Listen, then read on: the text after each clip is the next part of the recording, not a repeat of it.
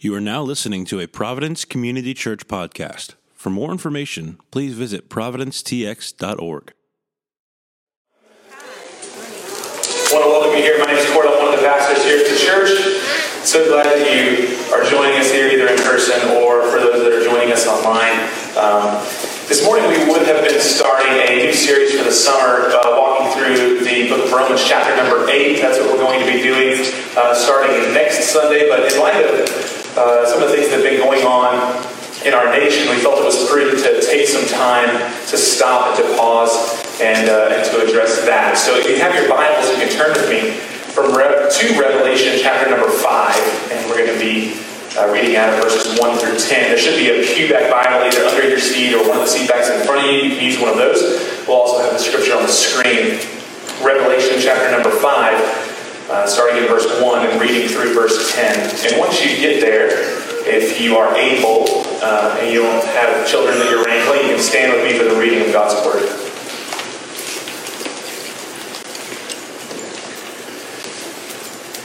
Revelation chapter number 5, starting in verse 1, and it begins like this. Then I saw in the right hand of him who was seated on the throne a scroll written within and on the back, sealed with 7 seals. And I saw a mighty angel proclaiming with a loud voice, "Who is worthy to open the scroll and break its seals?" And no one in heaven or on earth or under the earth was able to open the scroll or to look into it. And I began to weep loudly because no one was found worthy to open the scroll or to look into it. And one of the elders said to me, "Weep no more. Behold, the Lion of the tribe of Judah, the Root of David, has conquered so that he can open the scroll and its 7 seals." And between the throne and the 4 living creatures and among the elders I saw a lamb standing as though it had been slain, with 7 horns and with 7 eyes, which are the 7 spirits of God sent out into all the earth. And he went and he took the scroll from the right hand of him who was seated on the throne. And when he had taken the scroll, the 4 living creatures and the 24 elders fell down before the Lamb, each holding a harp and golden bowls full of incense, which are the prayers of the saints. And they sang a new song, saying, "Worthy are you to take the scroll and to open its seals. For you were slain, and by your blood you ransomed people for God from every tribe and language and people and nation. And you have made them a kingdom and priests to our God, and they shall reign on the earth." This is God's Word. You may be seated. Pray with me this morning. Father, I confess to you,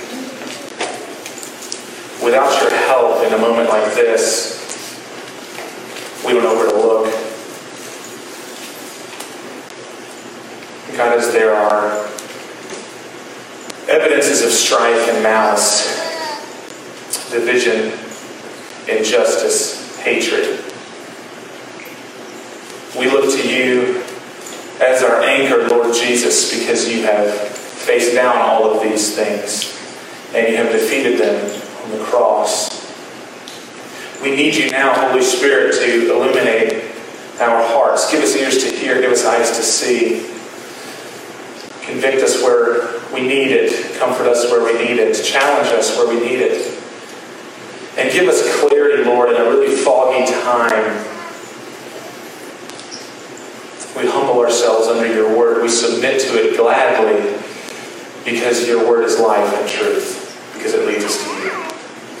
So we long for you, God. We look forward, as Brendan led us this morning, we look forward to your return. Until then, God, lead us, we pray. In Jesus' name, amen. This week has burdened my heart, as I'm sure you have all been burdened. I've prayed and considered this Sunday morning and how to talk about issues like race and malice and institutions and division all week long. And I want to start by making a few preliminary remarks that I think are important for me to make. First, in this moment of tension and hostility, it's not lost on me that my being a white man talking about these issues carries with it some implicit skepticism from some. And I am also reminded that I cannot and I will not guide anyone into truth apart from the grace of God, because I am an imperfect and broken man with all the human frailties that sons of Adam carry within them. Number 2, I am a pastor. I'm not a sociologist. I'm not a politician. I'm not a cultural commentator. My first responsibility is to the Lord Jesus and then to the local expression of His church, that He has given me a small but an authoritative voice and duty to simply speak the words that He has already graciously provided to us in Scripture. And even though I'm aware that my words are going to be online, and therefore inevitably more people are going to listen to what I'm going to say today, I have written this sermon with Providence Community Church in mind. And my singular focus this morning is to shepherd the flock of God that is among us here, and those that are members online joining us. And so because that's my singular focus, I want to talk about some built-in assumptions that I have on this sermon before we jump in. Because we're talking to the church this morning, my first assumption is on the basis of Genesis 1:26, Isaiah 43, many other texts, that as Christians who are image bearers designed to display the glory of God to the ends of the earth, that as Christians we desire to please God first and foremost in and through our sacrificial lives as acts of spiritual worship. That's our primary concern.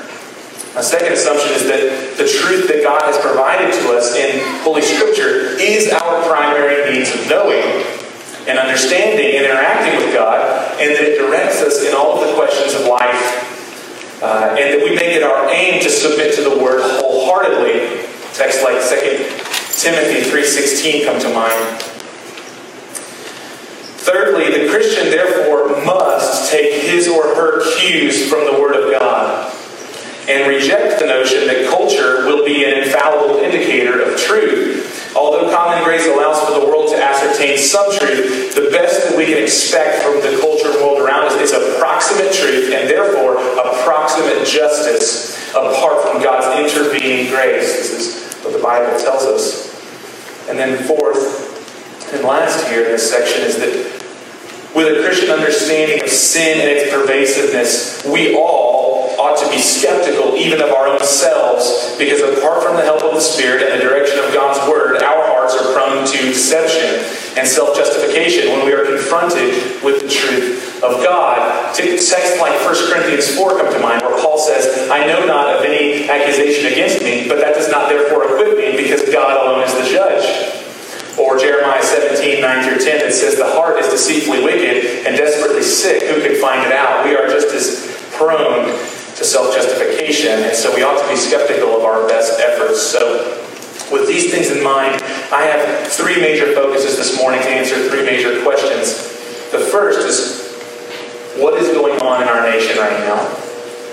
The second is, why is it happening from a biblical perspective? And third, how ought we respond as the church? I'll read those again and then we'll jump in. What's going on in our nation right now? Why is it happening from a biblical perspective, and how should we respond? So, first, what is going on?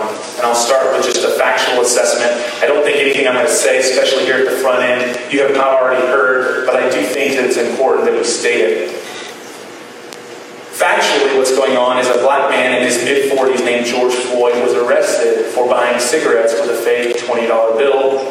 And while being placed under arrest, a white officer named Derek Chauvin, alongside 3 other officers, used extreme force to restrain George by pressing his knee into the back of his neck. And while George pled for him to alleviate the hold and cried out that he could not breathe, and onlookers asked and pleaded for the officer to stop, the officer showed indifference and carelessness by allowing George to be rendered unconscious and later pronounced dead due to asphyxiation.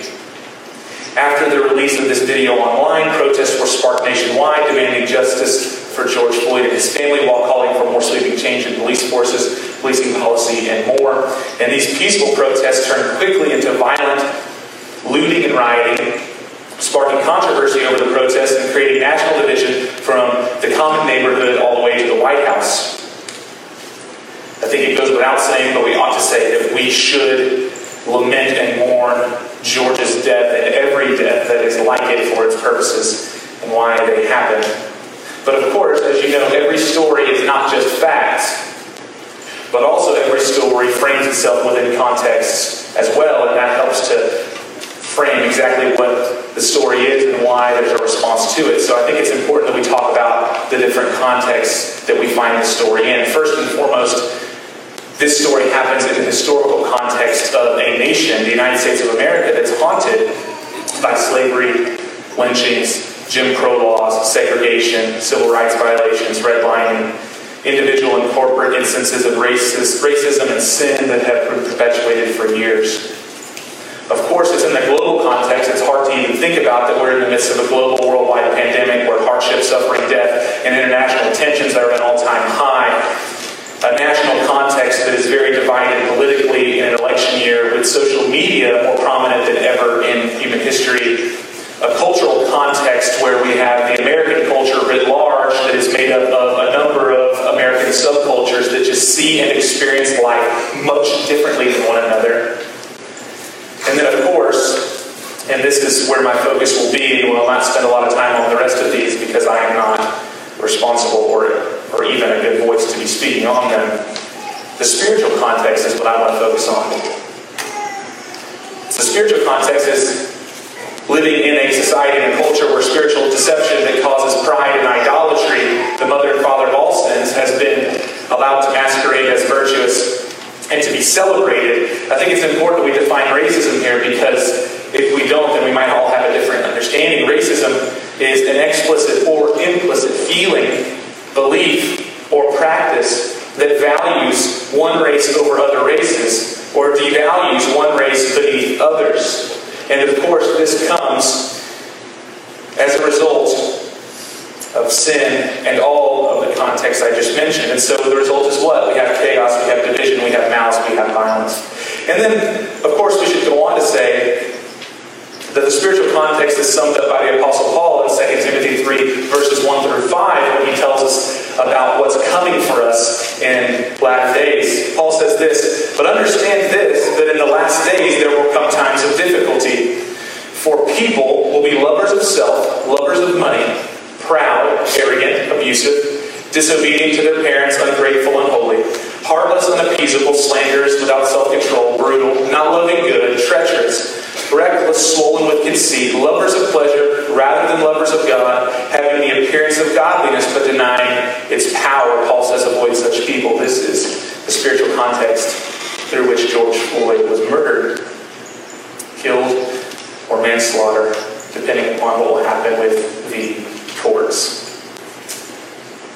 I say this in the spiritual context of our current moment specifically so that I'm not confused for saying something that I am not. The words of Paul were coming true before our eyes, long before the conflict we're experiencing today. And we shouldn't fall prey to being prisoners of the moment, because this dark spiritual context I have laid out proved to be a very significant soil for the moment that we're now in to grow. And this spiritual context actually supersedes the racial divide. And so this is the moment that we are in, with all of its ugliness. And it brings me to the second question, which is, why is this happening from a biblical perspective? How do we make sense of it? I want to be, just in way of reminder, I am speaking as a pastor. I am not a politician, I'm not a sociologist, I'm not a statistician, and that's good for all of us. I'm not any of those things. I speak specifically under the principle lined out by Peter in his letter to the exiles and by Paul in his letter to the Corinthians. Peter and Paul both being not white men, not black men, but Jewish men, writing to these people. And Peter says this, "Let judgment begin at the household of God." While Paul says, what business do I have in judging outsiders? God judges outsiders, but it is those inside the church that we're to judge. So this idea of judging is not condoning those who would presumptuously give a verdict eternally on others in a way that only God can give, but instead this is challenging the church to be a place that uses the Word of God as a means of righteous judgment. Questions like, how do we know what is right and wrong? How do we make sense of the issues at hand?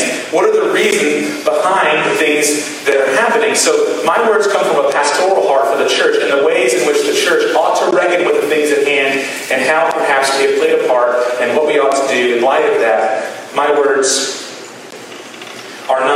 as a critique on culture as much as they are a focus on the church. And so in light of that, I'll start with my assessment scripturally as to what is happening. Number one, when the church deprioritizes the central truths of God's Word, Christians are inevitably forced to borrow from culture the reasons, explanations, and weapons that will never defeat the greatest foe that we have ever contended with, and the one that we contend with today.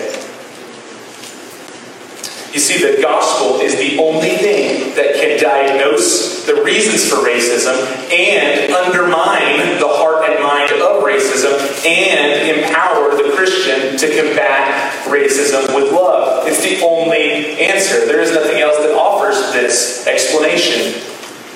And yet the church, who is called to prioritize and hold high and hold as central the gospel, has deprioritized these central truths and gotten distracted. A quote from Richard Baxter, and forgive me, this quote is going to be like old English. It's a few hundred years old. I just couldn't find one that was better. I'll try to give commentary at the end, but he's talking about how do we know what is true and what is error. And here's what Richard Baxter says a few hundred years ago. I thought it was helpful for us. He says, well, he's talking to pastors, we should begin at the most evident, certain, and necessary truths, and then proceed orderly to the knowledge of the less by the help of these, as you climb by the body of the tree, or its trunk, unto its branches. If you begin at those truths, which spring out of the greater common truths, and know not the premises, while you plead for the conclusion, you will abuse your reason, and you'll lose the truth and your labor for both. For there is no way to the branches but by ascending the trunk of the tree. When the principles are well laid, they'll be your help to all your following knowledge. Focus in on this. But one error here being the central truths, will introduce an abundance of errors. 1,000 other points of natural philosophy you may safely be ignorant of, but if you do not know what man is, who God is, and the following transactions between the two, you will be laid open to innumerable errors. So I contend that when the church deprioritizes these fundamental truths, she also abandons all of the reasons, explanations, and weapons that have been given to us by God to combat something as abhorrent and evil as racism. Why? Because it's the very gospel itself that gives us those things. For instance, Christians believe that the gospel starts with a perfect, glorious, most important being in the entire universe, God, who is all satisfied within himself and is entirely other from us. That this God is who we are accountable to. This God is who created us. And the Bible starts with God because the gospel starts with God. And then the Bible, of course, carries on in Genesis 1:26 and says that you and I are created in the image of this God. And that means every single one of us, of all kinds, of all races, is created in the image of God. The Bible, in the gospel, elevates our human dignity alongside one another with no big I's and little U's, but in the image of God being created. And then it also, the Bible tells us, that we're not only made in the image of God, but to display the glory of God. And that our lives are meant to be aimed for His glory. And then, of course, we have the gospel, which then teaches us that sin entered into human history in the garden itself. Sin not just being a problem, being the problem. Sin not just being a side story, it being woven throughout from Genesis 3 to Revelation 21, the thing that must be eradicated. Sin being both the defamation of God's glory and the destruction of man. Sin being the reason for all injustice, and listen to me, that sin offends God.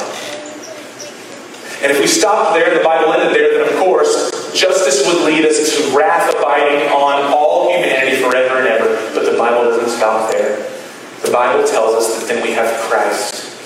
That where we were all once in Adam, now, by faith, we can all be found in Christ and be clothed with Christ forever. And that we get not justice because Christ absorbed the justice of the Father on the cross, but we get grace. And that grace is extended once again to all tribes, peoples, tongues, and nations forever.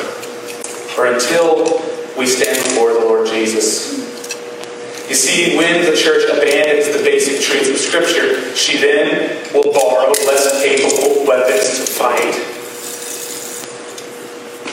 also will abandon the diagnostic tool that tells us why these things are happening. We'll begin fighting politically or socially and not spiritually and relationally. We'll wrongly think that we can have any reconciliation or peace horizontally if we have not first repented vertically to the God of the universe, whom we have offended greatly by our racism and degradation of other image bearers of God. We think that somehow if we just say sorry horizontally, that's going to fix the problem, as though the first offense was not vertical in its offense to God, that we would treat another image bearer beneath the station that God created them in. You see, it's just a backwards view. And it's our biblical negligence or ignorance that has rendered us impotent as we show up to spiritual gunfights with pillows and we wonder why nothing changes. The church has an answer. The answer is the gospel.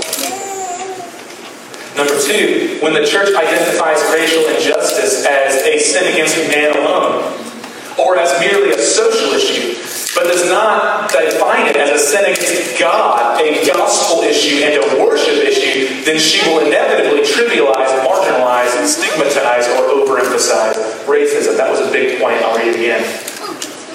When the church identifies racial injustice as a sin against only man, and maybe just merely a social issue, and not a sin against God and a gospel and worship issue, she will inevitably trivialize, marginalize, stigmatize, or overemphasize racism. How do we do that? Well, just walking through those a few times, we trivialize racism when we treat the real difficulties of, for instance, the African American community with little brother syndrome. Like when your little brother, who's younger than you, cries over something that is not that big of a deal. Oh, well, just get over it. And say things like, well, the civil rights movement never happened. You just get over it. It's not a big deal.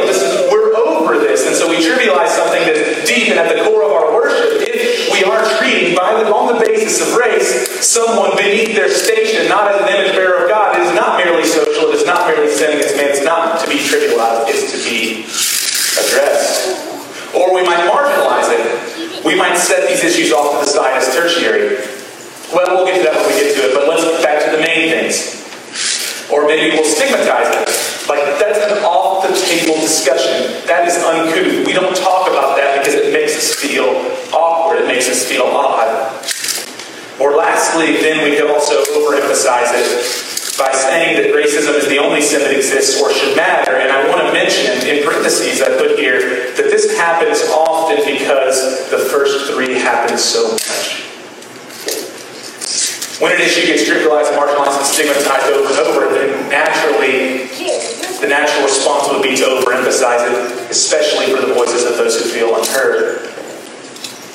Number three, when the church loses her exiled identity as pilgrim and sojourner, she begins to grasp for cultural or institutional acceptance and approval, rather than finding her singular contentment in the approval and acceptance of God in Christ. When the church loses her exiled identity as pilgrims and sojourners, she will begin to grasp her cultural or institutional acceptance and approval, rather than finding her singular contentment in the approval and acceptance of God in Christ. When we forget as the church that this is not our home, and we are not primarily promised to be accepted, in fact, we're promised to not be accepted by culture and cultural institutions, we will inevitably fall prey to trying to find a tribe that will accept us. You see, the church of the living God is meant to be the primary identity as clothed in Christ, the family of God, a kingdom of priests, a holy nation, a peculiar people. That's who we are first and foremost. When we see one another, we see brother or sister clothed in Christ. This is the identity we ought to embrace collectively together. And that a part of that identity also means that we will naturally be pilgrims and sojourners in a world around us. But instead what happens is when we reject this identity, naturally we want to go to cultural institutions, tribes, trying to find a way that we can be accepted. Because here's the thing, and I think we can all admit this, being approved and being accepted feels good. So this happens with those who look at for our nation, a primarily white society that is cultural institutions that have been built up over the years, and therefore it's easier to go along and to get along so that you can be accepted by that institution and turn a blinded eye to something like racism criticism because being accepted feels better. It also manifests itself in our nation today that there's strong cultural waves and movements that we would love to be a part of. And therefore we feel the need because we don't find contentment in our station. You see, the Bible doesn't encourage the church to find tribes culturally to join, but instead, Hebrews 13, verses 13 to 15, calls us outside the camp where Christ is and embrace his reproach where he is alone. Or 1 Peter chapter 2, verses 11 through 12, where Peter calls us elect exiles and sojourners in a world that does not know us because it did not know Christ. You see, if we are not willing to accept and embrace this is not our home, we will inevitably be glory hungry enough to just say or do whatever needs to be said or done to protect ourselves or satisfy our comforts. Approval and acceptance are difficult things to turn down, but in the battle for the kingdom of God, they must be laid down. The church's prophetic voice is at stake if we are unwilling to be in the world but not of the world. This, of course, means that we must live a life of holiness and humility over and against a life of comfort and approval. Finally, the question is, what should we do then? What should we do, Christians? What is our response? A couple reminders here. Number one, we are human beings, and we are not like the God-man, Jesus Christ. We desire to be like him in certain ways, but we also embrace the areas that we are not like him. One of those is that we are not omnipotent. We do not have all the power to face everything. We are not omniscient in that we know everything. And we are not omnipresent in that we can be everywhere. This should give us some hope, not just discourage us. It should give us hope that we are not expected by Jesus to be him. He does a great job being on his throne. Secondarily, Jesus gives us grace and not justice. This is good news because if you and I got what we deserve, where would we be? In light of that, here are a few action steps that we can take together in our sphere of influence, not overextending, but not neglecting our God-given responsibility either. Number one, reflect and repent of sin together. Reflect and repent of sin together. Ask ourselves the questions, where have we fallen short, both collectively and individually? And have we sought the face of God in repentance for our sin and folly? Jesus is our advocate. That's what the scripture says. He welcomes us back. But here's the thing. We mustn't presume that because we have some generalized feeling of guilt in these areas that God has now forgiven us. No. Relationships are built on trust. Trust is continually built through grace, forgiveness, and true repentance. And so we ought to reflect and ask ourselves, where should we fall before the throne of the Lord Jesus and ask God to forgive us? Number two, recognize and expose the spiritual works of darkness by A, pursuing holiness, and B, speaking the truth in love in your sphere of influence. So there's two ways here that I think. The first is living a life like salt and light, as Scripture would call us. Secondarily, speaking up and speaking the truth in love where God has placed us in a sphere of influence. Now, I cannot biblically commend the idea that to be silent at times is to be complicit, as the social media age has convinced us. Certainly we should not be silent if we are met with racism. Or whether that be our everyday experience or something that we recognize, we should be bold and courageous to speak up. But to say that faithfulness to justice is only validated by online activism is not just untrue, it's unhelpful. Because at times online activism gives us the feeling of being just, when in reality we are only signaling that we're just. Or signaling that we are a part of a just movement. Instead, Jesus calls us to be faithful to him, the embodiment of justice and grace, by being receptive to the Spirit's lead and committing ourselves to both living and speaking as he leads. I want you to consider the life of Christ.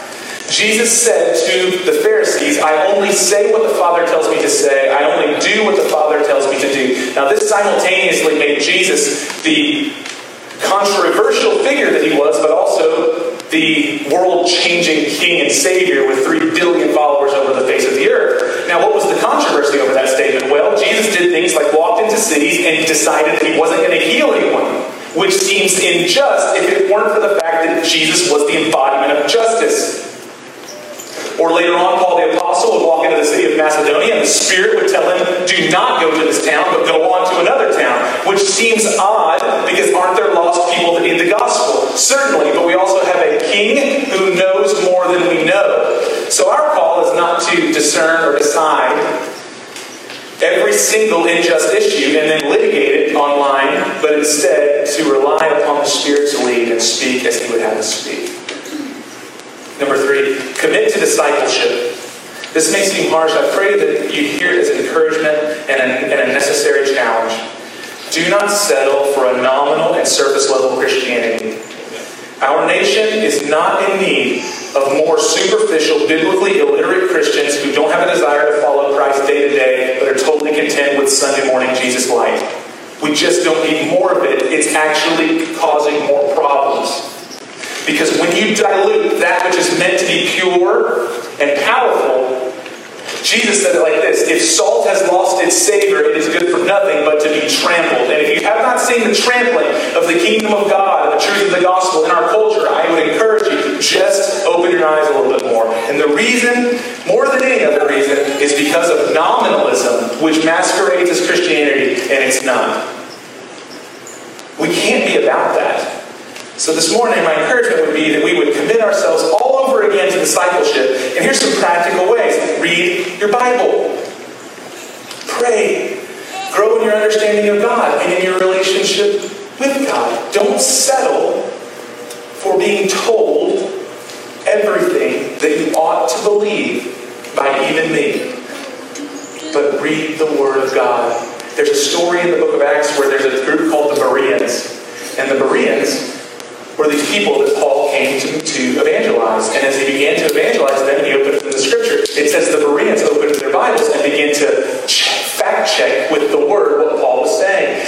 And Paul, rather than being offended, said, thank God there's people like you. That you're not just taking what I'm saying at face value, but you're diving in for yourself so that there's solidity to your faith, and you'll know that what I'm saying is testified in the Scriptures. Jesus was crucified because a group of people didn't do that and found him to be a heretic. So we ought to commit ourselves to discipleship. And I don't just use the idea of reading your Bible as though that's an end in of itself. Here's what I'm saying. If we knew our Word, friends, we'd have answers. And they would be readily on our lips because the Word has given us these answers. The gospel is true. And the gospel is beautiful. And the gospel is the only hope. And if we knew it like we knew the back of our hand, if we knew it like we knew Sports Center stats, if we knew it like we knew half the things that are going on Facebook, if we knew it as much as we knew all of our other interests, it would be as though it were default when someone talks to you about the issue of racism, you would immediately bring, this is the reason for racism. This is the reason for injustice. Christ brings us hope. And then lastly, number 4, engage and relate in humility and love. My friend and fellow pastor, most of you guys know Nick Bryantly. We've been in partnership with Higher Expectations Church for years now. We were talking about this morning. Don't engage in strained and disingenuous attempts to hotwire interracial friendships tomorrow. You guys know what I'm talking about? Don't engage with that. Don't now all of a sudden say, oh my gosh, I looked at my friends list, it's not colorful enough.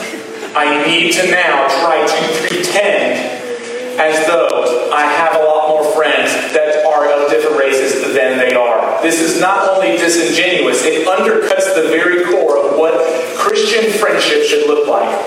We have the playbook. I want to read to you from Romans 12, starting in verse 9. Listen to how Paul starts with relationship. Let love be genuine. Do you know what's disingenuine? A big cultural storm that then makes you want to now choose your friend list on the base. It is racism in reverse form. No. Let love be genuine, abhor what is evil, and hold fast to what is good. Listen to the playbook of Paul relationally. Love one another with brotherly affection. Outdo one another in showing honor. Do not be slothful in zeal. Be fervent in spirit. Serve the Lord. Rejoice in hope. Be patient in tribulation. Be constant in prayer. Contribute to the needs of the saints and seek to show hospitality. Bless those who persecute you. Bless and do not curse them. Rejoice with those who rejoice. Weep with those who weep. Live in harmony with one another. Do not be haughty, but associate with the lowly. Never be wise in your own sight. Repay no one evil for evil, but give thought to do what is honorable in the sight of everyone. If possible, so far as it depends on you, live peaceably with everyone. Beloved, never avenge yourself. yourselves, but leave it to the wrath of God, for it is written, vengeance is mine, I will repay, saith the Lord. To the contrary, if your enemy is hungry, feed him. If he's thirsty, give him something to drink. For by doing so, you'll heap burning coals on his head. Listen to verse 21. Do not be overcome by evil, but overcome evil with good. This is the playbook of the gospel community that starts here and makes its way outward. That is what made the early church so powerful, so potent in the midst of Roman occupation and Roman injustice, is that the church lived this out and then began to go outside of that community into the other communities and extend the love that only the gospel of Jesus Christ empowers us to. There's no other way. And I say all of these things, even though I am 18 inches higher than you, not 18 inches higher than you functionally, but I submit myself to them as the man who has previously fallen short. And so this morning I want to end where we began, in Revelation chapter number 5. You see, Revelation chapter number 5 is an interesting text. It's a vision. The disciple John has been exiled to an island all on his own. Think Castaway, but with Jewish man alone. He's out there in the middle of nowhere, and God gives him a vision of many things. And the Revelation is a snapshot of multiple visions that he has seen about the future. This particular vision is a vision about the future in the end, but not a vision of what happens on the earth, although that happens in Revelation. It's a vision of what happens in the heavens. And John sees the throne room of God, and he sees the 24 elders with angels, and they cry out, who is worthy to open the scroll with its 7 seals? Now this scroll represents the final scroll that will be opened to lead us to the end, to lead us to restoration. It will lead us to consummation. It will lead us into eternal life. So this scroll has to be opened. And yet, what happens is a major letdown in the heavens. It says that they looked, and not on the earth, not under the earth, not above the earth, no one was worthy to open the scroll. And so John did what we should do a lot more often when we consider our plight without Jesus. We should weep for a world that is so broken without Christ. And this is why we have the brokenness, evil, abhorrent, disgraceful things like the events we've seen in the past. We should weep. But we also shouldn't weep without hope, because then one of the angels touches John's shoulder and says, weep no more. The Lion of the tribe of Judah, the root of David, he has conquered. I want you to get this picture. Lion, power, strength, stamina, authority. Authority, especially in light of our recent events. Authority and power and strength to conquer. How does Jesus conquer? Well, I love the way that John articulates it. He says that as he opens up his bleary eyes with tears, he sees a lamb standing as though slain. Jesus is the only king who used his power, his strength, his authority, his lion-like nature, that only he has the authority to bear, and he wielded it by laying it down and dying for us. This is the way of the church. This is our way. Our king showed us. He told us we are not like the Gentiles in that we exert power and authority over others, but we lay our lives down. Why? Because Christ has been slain. And this is no small thing, because what's the new song they sing? Because of the Lamb that was slain. Because you might be saying, Kort, if I don't exert my voice, if I don't exert my authority, if I don't exert my power, then I'm just going to get run over. Perhaps that's what happened with Christ. But here's the promise. The promise is there's a reward. What's the reward of Christ? Well, the new song they sing is, worthy are you to take the scroll and to open its seals. Why? For you were slain, and by your blood you ransomed people for God. What kind of people? What kind of people? Just Jewish people? Just white people? Just black people? No, people from every tribe and language and people and nation. And what has he done for us? He has made us all, not individually, not segregated, made us a kingdom and priests to our God, and they shall reign on the earth. Only Jesus has torn down, Ephesians chapter 2, verses 11 to the end of the chapter, the wall of hostility, not just between us and God, but between us and one another. And what started with Cain and Abel ends in Christ. And we're in the already not yet as we look at a watching world who's waiting and groaning for the redemption of the sons of God. But we get to live in the reality of the kingdom now. That Jesus ransomed for himself one people, not a bunch of bloodlines, one new bloodline.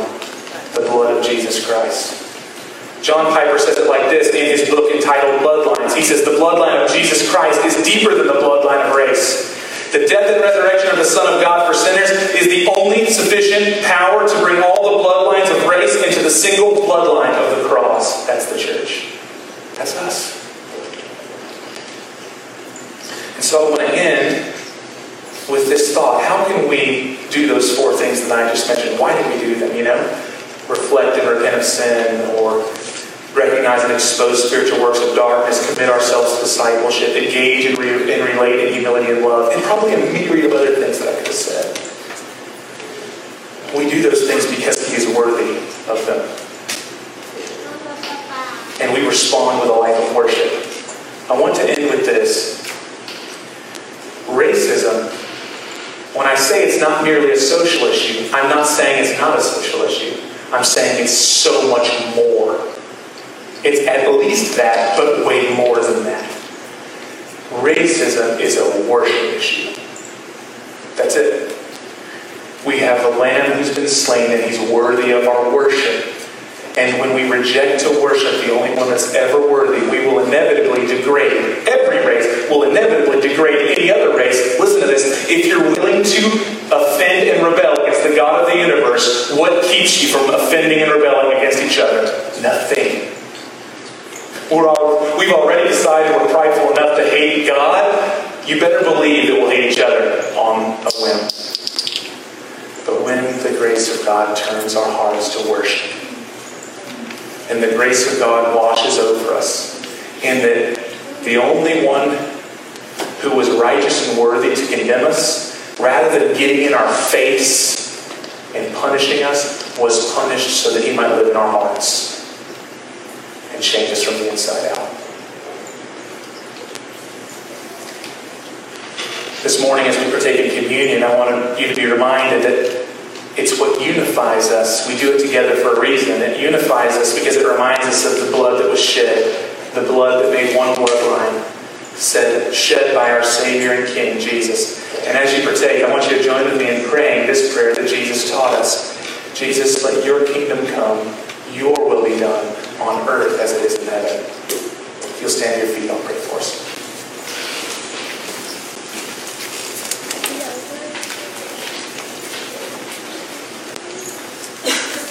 Father, I'm humbled and grateful for those under the sound of my voice. I love them dearly. And we collectively admit that we are imperfect. We have fallen short of your glory. And that this is no small thing, it's a great thing. Forgive us. Wash us clean. Thank you that your word tells us there is therefore no condemnation for those who are in Christ Jesus. Would you now do the miracle in Providence that we so desperately need, God? Make us that city on a hill that shines brightly.